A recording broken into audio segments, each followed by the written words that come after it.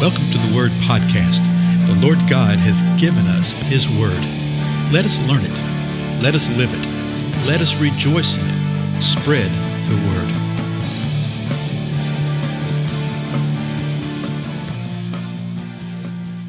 Blessings, everybody. This is Dale. Thank you so much for joining with me today on the Word Podcast. We continue our examination of the book of Titus. We're in the first chapter. And I'll back up a couple of verses to set the context, as we always do. And let me check something here real quick. And it looks like everything's working. Okay. Chapter 1 of Titus, verse 7 says this. For the overseer, remember he's speaking to Titus, telling him sort of the qualifications of the elders and overseers. An elder is simply one who oversees. Okay.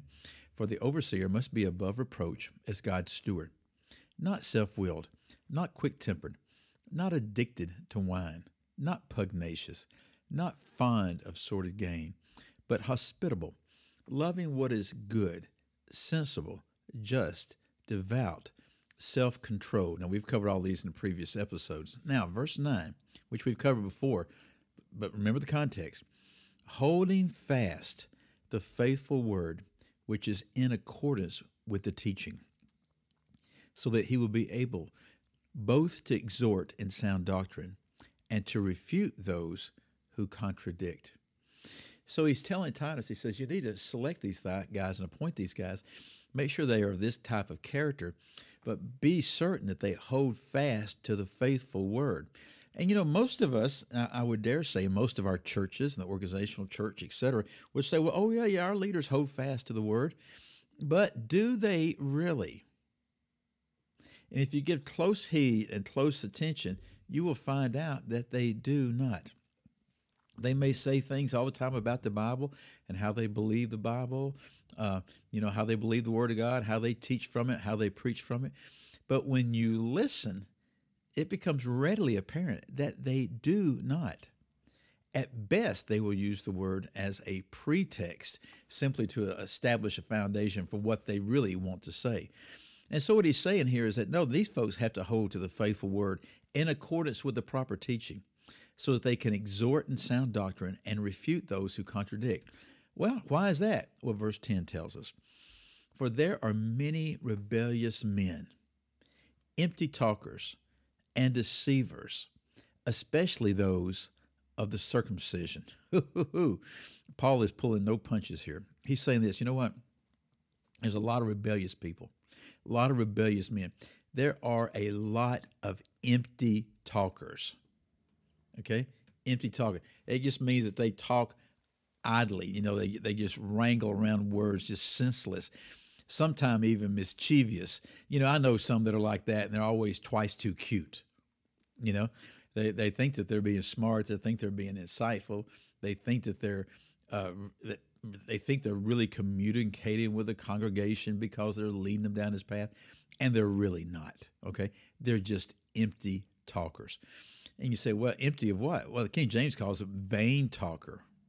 Okay, vain talkers. The Lexham calls them idle talkers. They're just listening to themselves. They're not really dealing with the truths that the Lord has given us.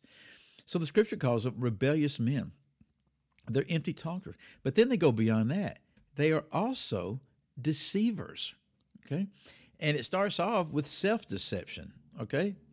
They've seduced their own minds and they deceived their own minds, and now they're doing the people likewise, and they become imposters. A lot of times they think that they are speaking forth the truth. They think they're being so insightful. They think that they're communicating the truth of the gospel, and they think they know it, and they don't, because they've deceived themselves.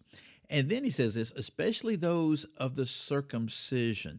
Now, those of the circumcision party are the Jews, okay? And there were Jewish people who believed, okay? The first early church was all Jewish. It was, according to Scripture, it was 8 years later when the gospel came to Cornelius, Gentile. Now, I feel sure there were other Gentiles that were saved prior to that time, but we really don't see it in the Scripture. And so, anyway, he says these ones that are of the Jewish background are causing all sorts of trouble. Well, what kind of trouble are they causing? Well, he gives us a little insight. Verse 11, who must be silenced So see, Paul is telling Titus point blank, you need to silence these guys. You know, when was the last time that you had a problem within the body of Christ, within the church, and the solution was, okay, we need to silence these folks? Can you imagine? But there's a time for that. There really is. The King James actually gives great insight to it. It says this, whose mouths must be stopped. Apparently they had been mouthing off. And so who must be silenced because they are upsetting whole families, teaching things they should not teach for the sake of sordid gain. Now, we talked about it a little bit several episodes ago just because of the phraseology, the filthy lucre, okay, filthy lucre kind of thing. We saw it in Timothy too. You see what their motivation is. Their motivation is sordid gain. There's nothing wrong with gain, okay? There's nothing wrong with gain that is earned. There's nothing wrong with gain that is gifted, okay? But this sordid gain, this idea that they're teaching what they should not teach, and the agenda is to get more and more dishonest gain. No, the Spirit's telling us we need to silence this. You need to quit this kind of stuff. Whole families were being upset. It was dividing families, whatever the teacher was. We know this is teaching things they should not. Okay? They were teaching things that they should not be teaching.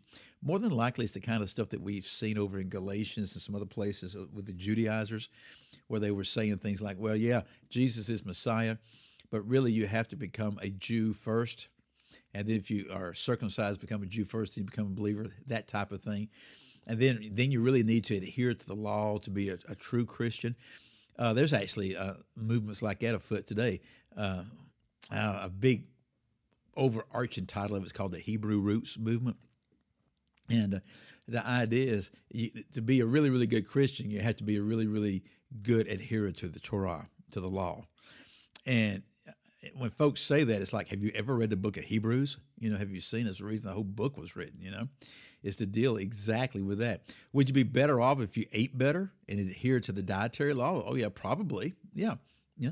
But they seem to forget that Jesus fulfilled the law for us. If you want to do things that are good for your body and things like that, that's wonderful. But don't sit there and communicate that, well, you need to worship this way, you need to be like this, you need to adhere to this type of stuff to be a true believer, because that's not what the Scripture says. Let me read this next verse right here, and then we'll pick it up later.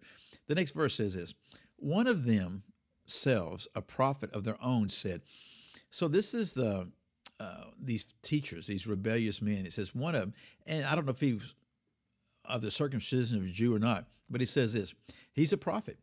He says, one of themselves, a prophet of their own, said, Cretans are always liars, evil, beasts, lazy gluttons. Well, let me go to the next verse.